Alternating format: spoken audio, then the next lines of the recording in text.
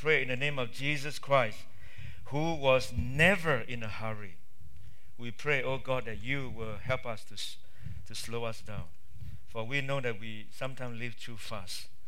With all of eternity before us, make us take time to live. Time to get acquainted with you. Time to enjoy your blessing. Time for each other, which is so precious. So be with us as we study your word. May you continue to stimulate us and challenge us and encourage us. We thank you. We ask all this in Jesus' name. This morning, I want to talk about discouragement. Discouragement. Because in Nehemiah chapter 4, it deals with handling discouragement.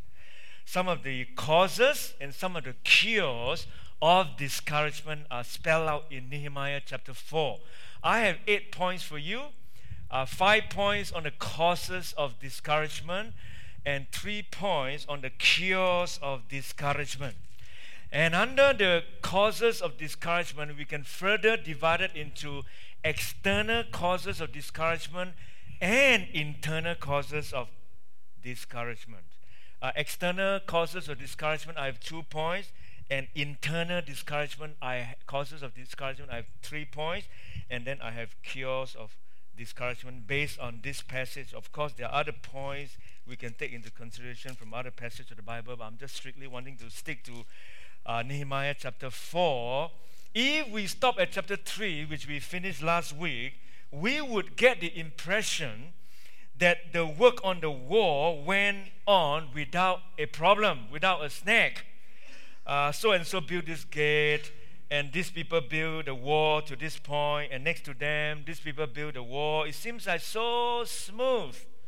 But when we come to chapter 4 to 6, all the challenges, all the opposition, all the problems begin to surface.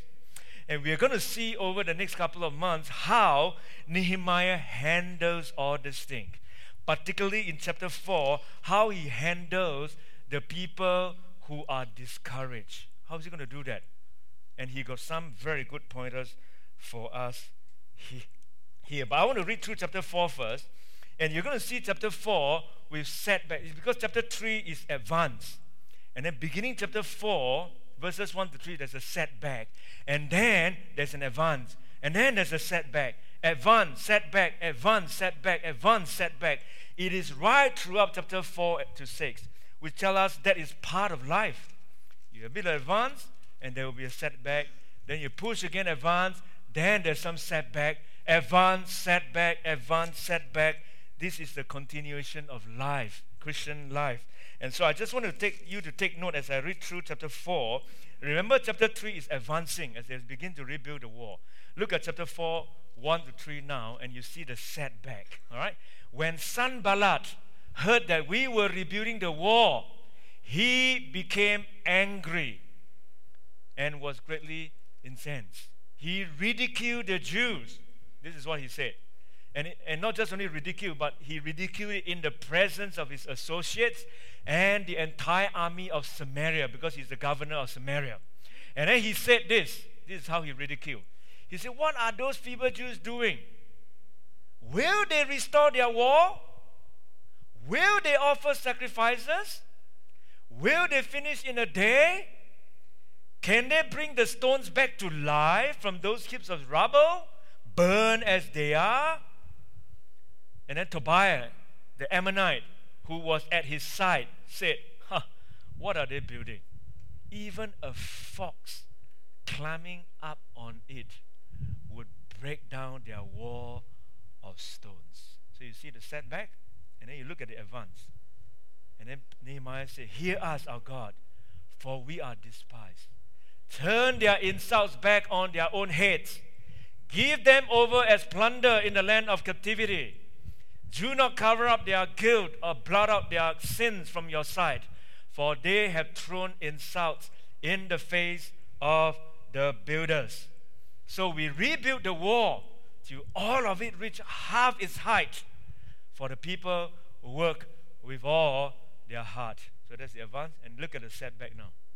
But when Sanballat, Tobiah, the Arabs, the Ammonites, and the people of Ashdod heard the repairs that the repairs to Jerusalem walls had gone ahead and that the gaps were being closed, they were very angry. They all plotted together to come and fight against Jerusalem and stir up trouble against it. Advance. But we prayed to our God and posted a guard day and night to meet this threat. Meanwhile, the people in Judah said, this is a setback again, the strength of the laborers is giving out, and there is so much rubble that we cannot rebuild the wall. Also, our enemies said, before they know it or seize us, we will be right there among them and will kill them and to put an end to the work. And then the Jews who lived near them came and told us, how many times? 10 times. Not once, all right? 10 times. Because they are crippled with fear. Wherever you turn, they will attack us. Wherever you turn, they will attack us. Wherever you turn, they will attack 10 times. Therefore, from 13 onwards is the advance again. Set back now to advance. Therefore, I stationed some of the people behind the lowest points of the wall at the exposed places, posting them by families with their swords, spears, and bows. After I looked things over, I stood up and I said to the nobles and the officials and the rest of the people, don't be afraid of them. Remember the Lord, who is great and awesome, and fight for your families, your sons, your daughters, your wives, and your homes. When our enemies heard that we were aware of their plot and that God had frustrated it, we all returned to the war, each to our own work. From that day on, half of my men did the work, while the other half were equipped with spears, shields, bows, and armor. The officers posted themselves behind the peoples of Judah who were building the wall. Those who carried materials did their work with one hand and held a weapon in the other. And each of the builders wore his sword at his side as he worked. But the man who sounded the trumpet stayed with me. And then I said to the nobles and officers and the rest of the people, the work is extensive and spread out, and we are widely separated from each other along the wall. Wherever you hear the sound of the trumpet, join us there. Our God will fight for us. So we continued the work with half the men holding spears from the first light of dawn till the stars came out. At that time I also said to the people, have every man and his helper stay inside Jerusalem at night, so they can serve us as guards by night and as workers by day. Man, they don't have to sleep. Neither I nor my brothers nor any man nor the guards with me took off our clothes. Oh dear. Each had his weapon even when he went for water. There you go. I want to mention 3 things before I give you the causes and cures for discouragement. First and foremost, causes and cures for discouragement. First and foremost, I want to tell you that discouragement, it is universal. Anyone here has never been discouraged before? Could you please come and see me? I want to know how. Anyone here has never been discouraged before? It is a universal problem. None of us are immune to discouragement. And maybe if you know more about me, I'm prone to that as well. Everyone you have ever known has been discouraged at one time or another. And some are more than others, particularly if you are in leadership. So it is a universal problem. Leadership can be parents, your leadership over your children. You get discouraged when you see your children do certain things that you don't approve. You get discouraged. So it is a universal problem. Number 2, it is recurring problem. It is not like you overcome once and then that's it. It is a recurring problem. It will forever be there until the day you die. You overcome it just like there's a setback, there's an advance, there's a setback, there's an advance, there's a setback, there's an advance. Discouragement, overcoming it is a recurring problem. It is always there. It is not like it only happened once and then that's it. It's not like some sort of the illness that you suffer, chicken pox or something like that. You have it once and then that's it for the rest of your life. Is it true? Eh? Not true, is it? Chicken pox, you can have it more than once. So what illness you have only once? Shingles? I don't know. Anyway, I leave it to the medical profession. I'm a pastor. It is a recurring problem. Discouragement is universal. I may be discouraged tomorrow after preaching this sermon. You don't know. It's a recurring problem. You just need to have a setback and setback. This is just normal. And thirdly, we also need to know that discouragement is highly contagious. It is highly contagious. Discouragement spreads by even casual contact. People can become disheartened because you are discouraged. You can be bummed out because other people are discouraged. It is highly contagious. It spreads very easily. And so this morning we're going to focus on both the causes and cures for discouragement and see how Nehemiah handled it and how we may be able to apply it in our own lives as well. So let's first and foremost look at the external causes of discouragement. External causes of discouragement. The war workers were initially very excited. Any project can be excited. We all know that. You can get excited over things very fast. Whether or not we can maintain that interest and the excitement is always the problem. How do you maintain that kind of motivation? And to me, the most difficult about Christian life is how do you maintain your hunger? That's it. How do you maintain that? External causes of discouragement. People work with all their hearts and things are beginning to happening. And here comes the first external causes of discouragement, and that one is ridicule. Ridicule can cause discouragement because you have some ideas you want to put into place, and then ridicule come in, mockery come in, sarcasm come in. It will just kill off the kind of desire. And here you see Sanballat, when he heard that they were rebuilding the wall, he became very, very angry. He ridiculed the Jews. 4 things he said about the work. Firstly, and not only he ridiculed among himself, he ridiculed in the presence of his associate, the entire army of Samaria. When you talk to people, the greater chance of ridicule is higher, isn't it? When you talk to people, you kind of rub it in, and people feed it in, and then more and more and more. And firstly, he said, what are those feeble Jews doing? What do you think they're doing? What do you think they're doing? They are feeble Jews. Feeble means withered and miserable. These Jewish people, they just came back. What do you think they are doing? They are nobody. Do you think they can rebuild the wall, really? And then, will they restore their wall? They mock their optimism, isn't it? You want to build a wall? Will they actually bake it? I think when he said that, the whole Samaritan army workers, they all will be laughing away. It has been said that people will stand at bravery, but they become soft when they are being laughed at. People have issue when they are being laughed at. So will they restore their wall? Is mocking their optimism. And then will they offer sacrifices that is their thanksgiving when the wall is rebuilt? Will they offer sacrifices?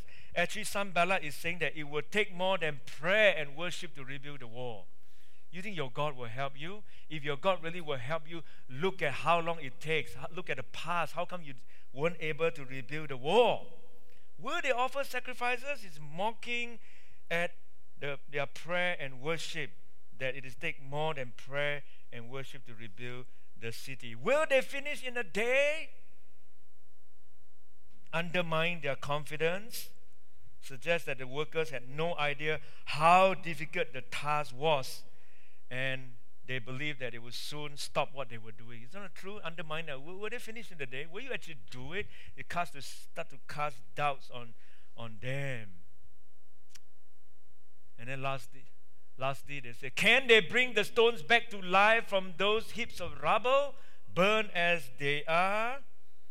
It just magnify their problem, isn't it? Can they bring these stones back to life? Look at the heaps of rubble that's lying there in the past that's been destroyed, burned down. Can they actually bring these stones back to life again? And then verse 3, enter not Sanballat now, another guy called Tobiah, the Ammonite, who was by his side, his assistant, who is the governor of Ammon, say, what they are building, even a fox climbing up on it will break down their wall of stones. Can you imagine? Just one fox only, the stone. Just one fox stand on it will collapse already. But you know what? Archaeological excavation on these walls reveal that these walls were actually 9 foot thick. 9 foot thick, these walls. I reckon it would take more than a small fox to knock them down. So the workers became the punchline of every joke, and everyone got a laugh at their expense. Tobiah hoped that his sarcasm would make the builders cast an apprehensive glance at their hard work and activate within them an avalanche of discouragement. You know what you're doing? Forget it, man. Even after you have built, just one fox stand there, it will collapse. You know, incidentally, when you remember who these enemies of Israel are, you get a strong sense of deja vu, isn't it? Sanballat, which is the governor of Samaria, and that is the area of Palestine, which we now call West Bank. Tobiah is the representative of the country of Ammon, which is now known as Jordan. And then you have the coalition, Arabs and the men of Ashdod. Ashdod is part of what today we call Gaza Strip. It is most interesting that history has repeated itself in our day. And so it is still surrounded by all these enemies. But friends, whenever you attempt to get involved in the work of God, you will always face ridicule.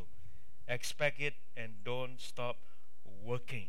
Yeah, expect it and don't stop working, because ridicule is always and always there. And sometimes, I was telling someone this week, I said, if there's one supernatural gift that I don't want, you know what is it?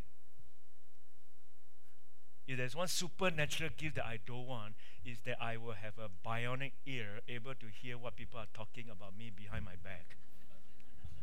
I don't want to have. Because if you know of it, nothing will be done. And so you should have as well. That is the gift that you don't want to have.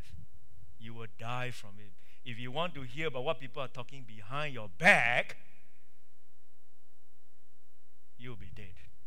You won't survive. You won't survive. You won't even come to church anymore. And so that's one gift that I don't want to have. And I don't think that's a gift you should desire as well. Because people will always talk.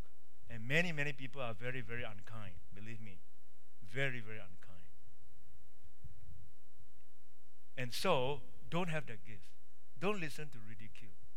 There will be people out there who will ridicule you for wanting to do whatever you want to do. There will always be there. Haven't I told you the story about the frog? Yeah? Remember the frog story I told you before? Climbing up. There's a competition of all these tiny frogs trying to climb up the tower. And everybody is trying to discourage all these frogs. Oh, you can't do it. Oh, it's too high. It's too difficult. Everybody, but only one little tiny frog managed to reach the top. And everybody asked the tiny frog at the end of it, how did you make it? With everybody shouting and screaming, asking you to give up. How did you make it? And then they found out that this tiny little frog was deaf. Yeah. Sometimes you need to be deaf. Deaf to everything. And just keep on doing what you are doing. Because you listen to people, you will throw in your tower. So that's the first causes of discouragement, external causes, that is ridicule. Secondly is repression, that's anger. Anger can discourage you. Anger, look at Sanballat. Look at after they ridicule them, and they, despite of all that, work with all their heart and build it half high now. But when Sanballat, Tobiah, the Arabs, and the Ammonites, and the people of Ashdod heard that the repairs to Jerusalem walls had gone ahead, and the gaps were being closed, what happened to them? They were very glad. They were very angry. The word very angry in Hebrew means burning mad. Burning mad. Why? Because a secure and independent Jerusalem would threaten his hold on the area and undermine his control of the trade route through the region, and thus hurting his economy. So for the time being, he dropped his differences with the Ammonites to the east and the Arab to the south and the Palestine to the west. And in anger over what Nehemiah was doing, they all came together, gang together, threatening to stop the work by violence if necessary. This new work of God in Jerusalem threatened their lifestyle, and so they got very angry. Commentator Warren Wiersbe says this. He said, God's people sometimes, I would say all the times, God's people sometimes have difficulty working together. But the people of the world, they have no problem in uniting in opposition to the work of the Lord. Is it not true?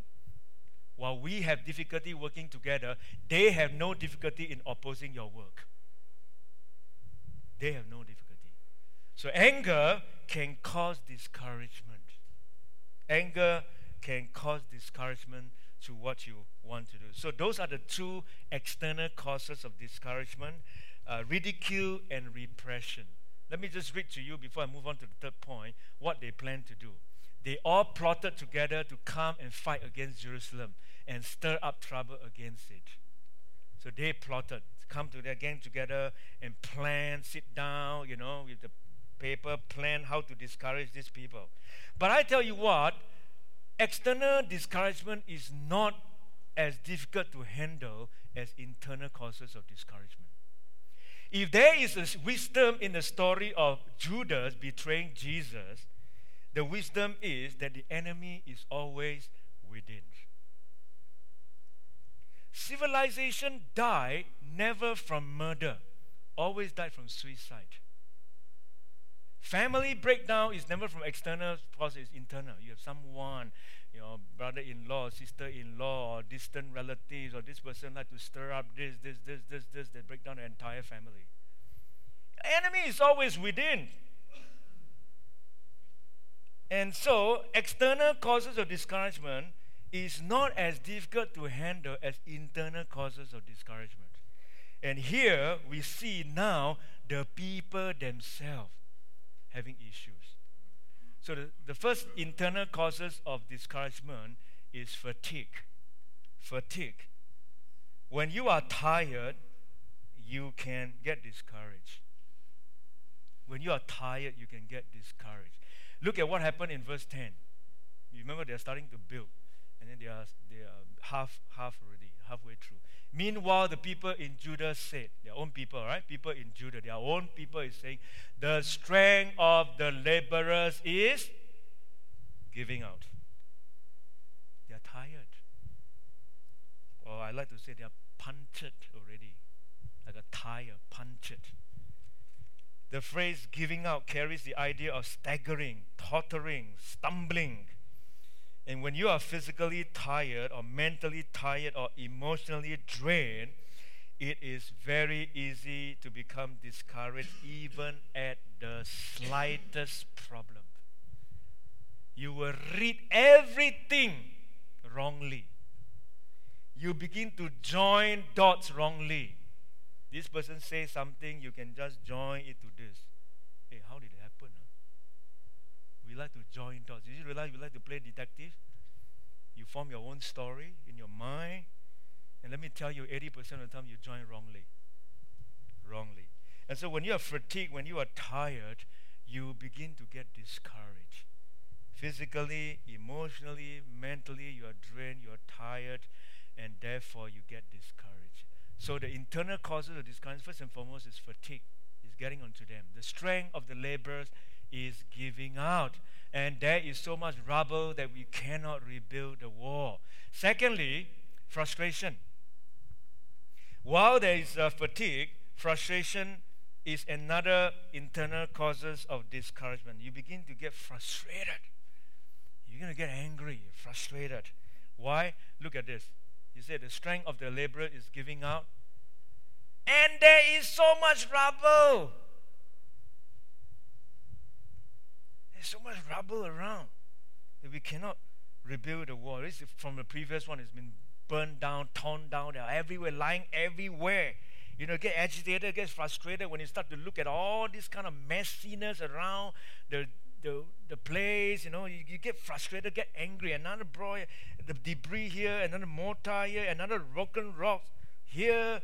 So the rubble begin to cause discouragement. They lost sight of their goal. Why? Because they were distracted by the rubble. And whenever we focus on the rubble instead of our objective, we will get discouraged. That is why last week I tell you, how do we work together? First and foremost, we must know that the purpose of doing the work is for the glory of God.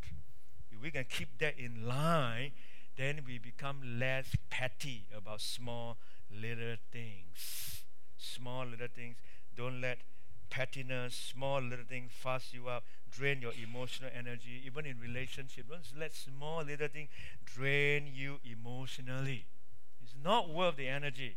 Don't fight over buying $10 thing, end up you put in the fridge and throw it away. One young couple came to me and told me that my wife is always like that, buy all this food when it's very cheap and then ended up put in the fridge, never use and throw it away, waste money. I say, I've learned to waste that $10. It's not worth the fight. Can you spend $10? Why want to waste your emotional energy on this kind of things? It's not worth wasting this kind of unnecessary small emotional energy. Waste the $10, throw it away. Just treat it as have a cup of coffee. It's okay. You have your own idiosyncrasies as well. Everybody has. It's not worth that kind of silly emotional energy wasted on $10. So most relationships fight over trivial things. Trivial. It's unnecessary. Frustration comes in, will discourage you. It will discourage you. By the way, you know what I told the young couples? I said, not just only happen to young couples. I said, it happens to many old couples as well. And it continues for 30, 40 years as well. Yes? Yes? Amen? So the young couple, oh really? I thought it's only us. I said, you're dreaming. It's not just you. We're all very similar. We cut from the same piece of cloth.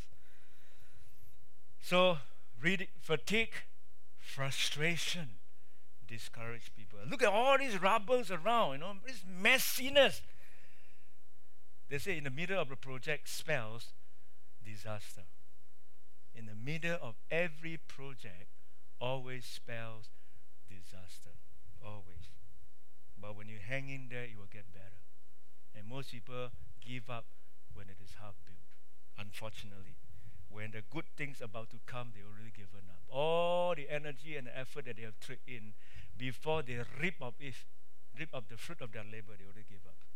Unfortunately. Thirdly, fear. Fear will also discourage you. Fear will discourage you. And the Jewish people building a wall, they were crippled with fear and they were discouraged. Let me just read verse 10 again. Meanwhile, the people in Judah said, the strength of the laborer is giving out, and there is so much rubble that we cannot rebuild the wall. I forgot to emphasize that phrase. These laborers are tired. There's so much of rubble that needs to clear. We cannot rebuild the wall. Also, fear starts to creep in now. Also, our enemies said this, before they know it or seize us, we will be right there among them and will kill them and put an end to the work. And then the Jews who lived near them came and told us 10 times over, wherever you turn, they will attack us. Wherever they turn, they will attack. So fear begins to cripple them.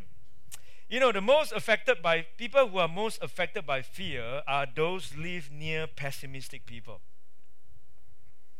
And so if you want to limit the depressing thoughts that bring fear into your life, then it's best not to hang around with very negative people. No, I'm not talking about people who provide honest, genuine feedback, constructive feedback, raising your mind to talk about, have you considered this? What is this? This is normal discussion, which we all need people who are like that, which we all many minds to think together. They say if there's only one decision or no discussion, then there's only one person doing the thinking. And so we're not talking about those constructive, positive, genuine context of sharing about considering consequences and all that, and eventually you abandon the project or whatever. We're not talking about those things, all right? We're talking about people who just in a habitual, negative, just anything you say, they will come down with a bucket of water and pour down on you. And so fear began to cripple them. If we continue to proceed, the opposition, the enemy say that they are going to attack us and they're going to kill us. So this is a genuine fear. And it discourages us what to do. Did you know that if you those who most fear to die, as they said, are the ones who most fear to live? And that in running away from death, we are running away from life. Anthony de Mello, in the book The Way to Love, says this. He said, think of a man living in an attic, a little hole of a place with no light and little ventilation. He fears to come down the stairs because he has heard of people falling downstairs and breaking their necks. He would never cross a street because he has heard of thousands who have been run over on the streets. And of course, if he cannot cross a street, how will he cross an ocean or a continent or one world of ideas to another? The man cling to his hole of an attic in an attempt to ward off death, and in doing so, he has simultaneously warded off life. When you fear to die, you fear to live. You only live when you are not afraid to die, because you dare to live fully. Douglas Rumford, in his book Sacred to Life, he cited a study that shows why we shouldn't let fear rule our lives. He says 60% of our fears are totally unfounded. 20% are already behind us. 10% are so petty they don't make any difference. 5% are real, but the 5% we can't do anything about them. Only 5% are real, that we can do something about them. So your real fear, only 5%. And those 5% are the things that you actually can do something about them. Beyond that, you can't do anything. And so the internal causes of discouragement is fatigue, frustration, and fear. Fear. Let me now move on with the remaining time that I have. I want to give you 3 cures for discouragement, all right? Based on this passage. 3 cures for discouragement, which I hope it will help all of us as we move on our lives, building individual lives as well as the church. Firstly, request God's help. Remember, you are a Christian. God is always and must always be in the picture. God's help is readily available. He is as close as the mention of His name. Request God's help. Look at what Nehemiah do when he had the first setback. He said, hear us, our God. He always bring back to God. Hear us, God, for we are despised. Turn their insults back on their own heads. Give them over as plunder in the land of captivity. Do not cover up their guilt or blot out their sins from your sight, for they have thrown insults in the face of the builders. Lord, we need your help. These people are ridiculing us. These people, opposition, are blocking the advancement of your work. God, deal with them. He was praying for his enemies to become, he wasn't praying for his enemies to become believers, but instead for God to judge them. The prayer was not nice, but it was understandable and honest, because he knew that the enemies were really fighting against God, and so he asked God to deal with them. And how do we square his prayer with Jesus' prayer? Where Jesus on the cross prayed that God forgive them, for they do not know what they are doing. First and foremost, Nehemiah is not Jesus. He's an ordinary citizen.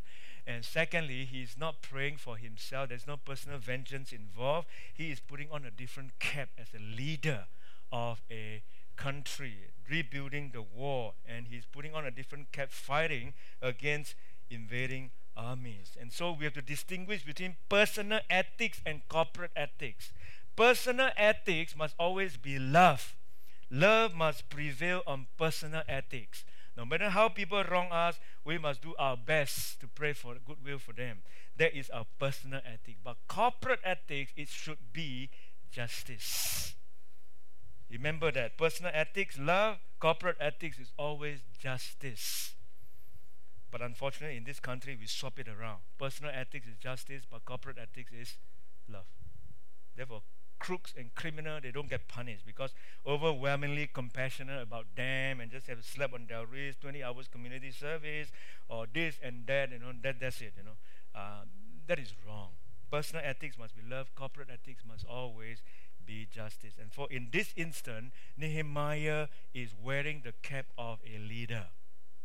Even as a pastor, my personal decision and the church as a pastor sometimes can be different because you are thinking differently. You're thinking differently as an ordinary church member and as a pastor. It has to be different. It has to be different. So we have to understand that you must give some space to why certain decisions need to be made. And so Nehemiah is not loving or whatever, but because he's building the wall, there are real enemies there. And we have to fight against those real enemies. Not that we have no compassion for this and that kind of things, but sometimes on a corporate level, we have to do that. We have to do that.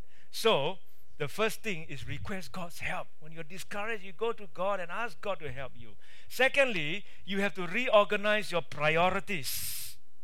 You have to reorganize your priorities. Not just only pray, but you have to do something. If you're discouraged, you must sit back and do something. Maybe I'm working too hard. Maybe I have to cut back. Maybe I have to reschedule this. I can no longer do this. I can only do that. And you have to reorganize your priorities. This is what they did. All right? Nehemiah said, all right, all this fear, all this frustration, all this fatigue, all this, yes, these are all genuine concern.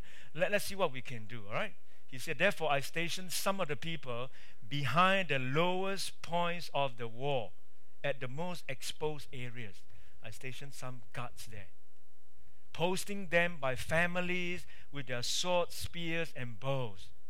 And after I looked things over, I stood up and I said to the nobles and the officials and the rest of the people, don't be afraid. Remember who God is, and you fight for your families, your sons, your daughters, and your wives, and your home. And when I see what happened when they did that, when our enemies heard that we were aware of their plot and that God had frustrated it, then we all returned to the war, each to our own work. So they were discouraged, they were fatigued, they were frustrated, they were fearful, and then Nehemiah just reorganized the priority. Okay, it's a legitimate one. Let's post some guards here, and this, done all this. Okay, now they all can return back to and rebuild the wall. And from that day on, Nehemiah said, this is not just a once off. He said, from that day on, half of my men did the work. Never mind, it will be slower. He said, half of my men did the work, while the other half were equipped with spears, shields, bows, and armor. The officers posted themselves behind all the people of Judah. So sometime in life, when we are discouraged, we just need to reorganize our priorities. We just have to sit back and say, well, we need to do something about it. When we are discouraged, one of the things we can do is to reorganize our priorities. You can look at your life. You can adopt a change in approach instead of becoming so discouraged that you quit. Your marital problem, don't bail out. Change your approach. Adopt a new attitude. Get some help. Problem with your job, don't give up. Maybe change your priorities, cut back, and all kinds of things you can do about it when we are discouraged. So request God's help, reorganize your priorities, and last one, don't forget this when you're discouraged. Can you help me, Jason? Remember who God is. Remember who God is. Remember who God is. Nehemiah never failed to bring that to his people. He said, after I looked things over, I stood up and I said to the people, he said, don't be afraid of them. Why don't be afraid of them? Don't be afraid of Sanballat, Tobiah, and all these enemies around. Don't be afraid of them. Why? Remember the Lord, who is great and awesome. When you remember that the Lord is great and awesome, you then begin to be able to fight for your families, your son and your daughters, your wives, and all that. Remember the Lord who is great and awesome. Next week is Palm Sunday. I'll stop the series over the Easter period. Next Sunday, I want to preach a sermon. And the title of my sermon is called, We Need a God We Cannot Understand. I always find, why would Christians want a God who they can understand? What for? If God is a God that you can understand, you know how small this God is? Your this finite little mind of 25 years old can completely unpack Him. We have a problem among Christians. We have a problem of recognizing this God that we worship, how great and how awesome He is. We just have a problem with that. Our view of God is too small. Far too small.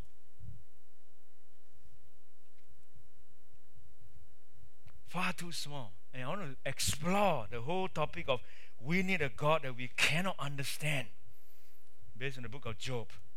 And the book of Job, there's anything to teach you is that God is vast, amazing, awesome, great. There's no vocabularies can ever able to contain to describe this awesomeness and greatness of this God that we worship. And Christian fallacy is, if we get discouraged, we get problematic and all that, because our view of God is so small. So small. He said, remember this God. Remember that He is a faithful God. Remember His promises. Remember His goodness. Remember His power. Our God is great and awesome. Remember Him. Remember the Lord who is great and awesome. And when you remember that, you will roll up your sleeve and you are able to fight for your families. And I like what G.K. Chesterton had a quote that says, when we fight, all right? When we fight, it's not because we hate those who are in front of us. We fight because we love those who are behind us. You love your family. You love your son, your daughters, your granddaughter, your grandson, your great-granddaughter, your family. You fight because you love all those people behind you, not because you hate those who sit in front of you. And that should be the Christian attitude when we fight for social justice or whatever that may be, about freedom of religion and all that, because we are loving those who are behind us, and we have to fight for that. You know, the people complain about all the rubble in verse 10. I asked myself a question, wasn't the rubble there in the first place when they first started? Isn't it there? It was there, right? So what's the problem? How come halfway through they're beginning to get discouraged about the rubbles? Because why? They missed out on focusing on God. They start to focus on the rubbles. And because they begin to focus on the rubbles, they become what I call rubber gazers instead of God gazers. You look at God. Look at God. And so, my friend, the cure for discouragement is you look to God. You request for God's help. You reorganize your priorities. You remember this God that you worship. Opposition, discouragement is part and parcel of the landscape of humanity, of Christian living. It's normal. Don't you look for this utopia time of your life where you are traveling smoothly and no problem. This is not going to happen. Historian Will Durant said this. Well, listen to this. He said, Rome remained great as long as she had enemies who forced her to unity, vision, and heroism. When she had overcome all her enemies, She flourished for a moment and then began to die. Opposition kept Rome strong. Opposition kept us strong. It's part and parcel of the landscape in your marriage, in your family, in the church. It's part and parcel. We just need to have some setback, advance, setback, and advance, setback, and advance until Christ's return. So discouragement can be defeated. Can be defeated. Let me close with this. I have used this before. I've said this sometime before, but I hope it brings you encouragement on this topic of discouragement. Brings you encouragement on this topic of discouragement. It has been attributed to Mother Teresa. Nowadays, we just need to write something and put some important name below and say this is a person, because they found this plug in their orphanage. But I did some research. Actually, Mother Teresa took it from something and reworded it a little bit. It's been attributed to a guy called Ken Keyes. He says this. Basically, the plug says, anyway. Anyway. People are often unreasonable, irrational, and self-centered. Forgive them anyway. If you are kind, people may accuse you of selfish, ulterior motives. Be kind anyway. Don't let them affect you. If you are successful, you will win some unfaithful friends, and you will make some genuine enemies.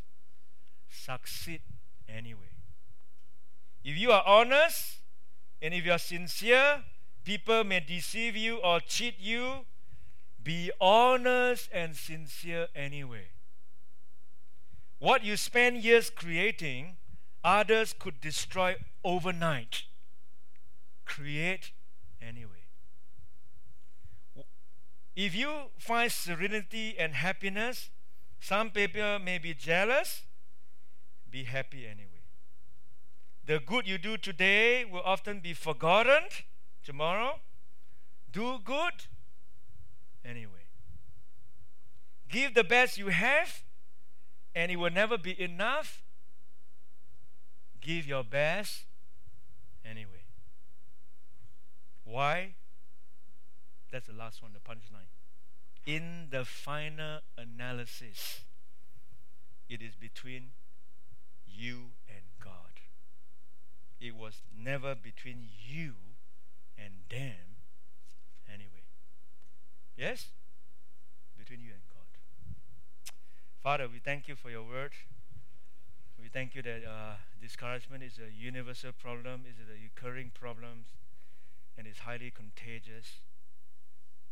It can affect all of us all the time, sometime, some more frequent than others. And we have all sorts of external discouragement that come our ways, that people will ridicule us, people will be angry with us. And there are all sorts of internal discouragement that comes our way, of fatigue, of frustration, fear. But we thank you that as we look at the story of Nehemiah, he knows how to overcome discouragement, even though it may be recurring. He requests God's help. He reorganizes his priorities, and above all else, he always and always and always and always remember the God we worship is great God and awesome God. And when this God is with us, nothing can be against us. Thank you, Lord. You're a good God. I pray for anyone here this morning, Lord, that we are struggling with discouragement. We're going to throw in the towel. We try. We want to give up. Lord, may you minister to them. May you speak to them. May you revive them. May you give them hope. Our God is an awesome God, a great God, that they will never give up hope. They request your help. They reorganize their priorities. They press on for Jesus. Rekindle the passion and the love for us once again, even corporately as a church. As we close, Lord, Lord, we ask for your Spirit to touch this church and revive us once again. We thank you, Lord. We bless you. In Jesus' name. Amen. Would you stand as we close this time with this beautiful song? Spirit, touch your church.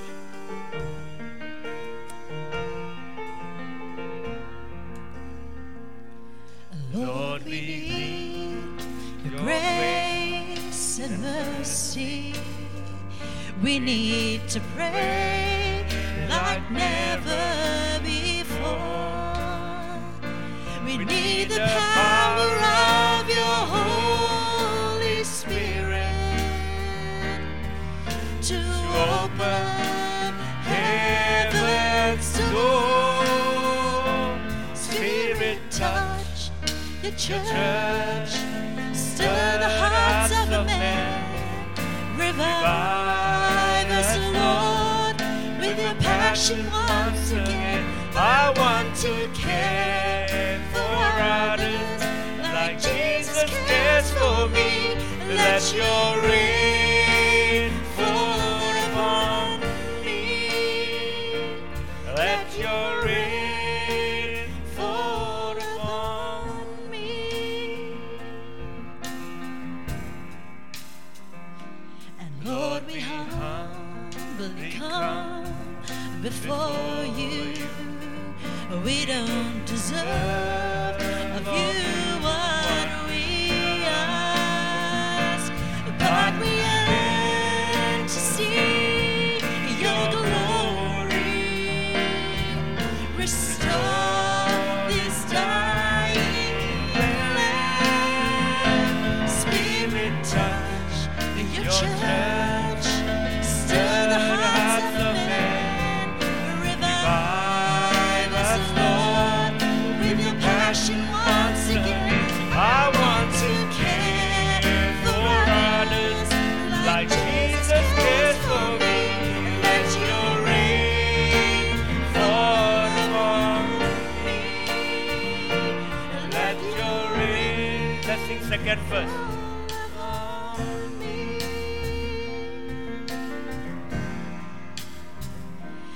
Lord, we humbly come before you. We don't deserve of you what we ask, but we yearn to see your glory. Restore this dying land. Spirit, touch your church. Stir the hearts of men, revive us, Lord, with your passion once again. I want to care for others like Jesus cares for me. And let your rain fall upon me. Let your rain fall upon me. Let your rain fall upon me. Thank you, Lord. As we leave this place this morning, help us to remember what Nehemiah said. Don't be afraid of them. Remember the Lord, who is great and awesome. And rise up and fight for your brothers and your sons and your daughters, your wives and your homes. Thank you, Lord. We look to you for help each day of our lives because we are weak and we need your help. Thank you, Lord. Bless each one of us as we leave here this morning. May you warm our hearts. May you help us to love Jesus more. May the amazing grace of our Lord Jesus Christ, His unconditional and unfailing love of God, and the empowering presence and fellowship of the Holy Spirit be with you all now and forevermore. Amen. God bless you.